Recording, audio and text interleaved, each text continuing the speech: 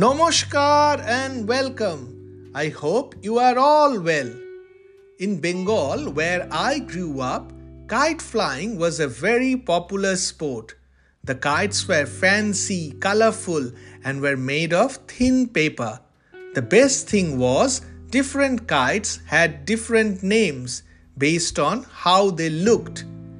Kite flying used to be a competitive sport. It was a battle of kites in the sky. The objective was to cut the string of the other person's kite with your string. That is why the string on which the kite was mounted was supremely important. The competitive ones used to make their strings sharper.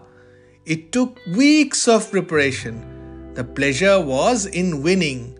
On the day of the kite flying festivals, all the rooftops were filled with people flying kites. The sky was colorful. Once your string detached someone else's kite from their string, you win and scream Bhokata.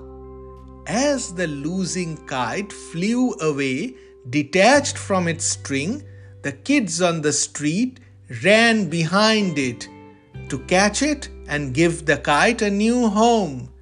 Excitement all around. Now, with so many multi-storied apartments, there are hardly any rooftop left.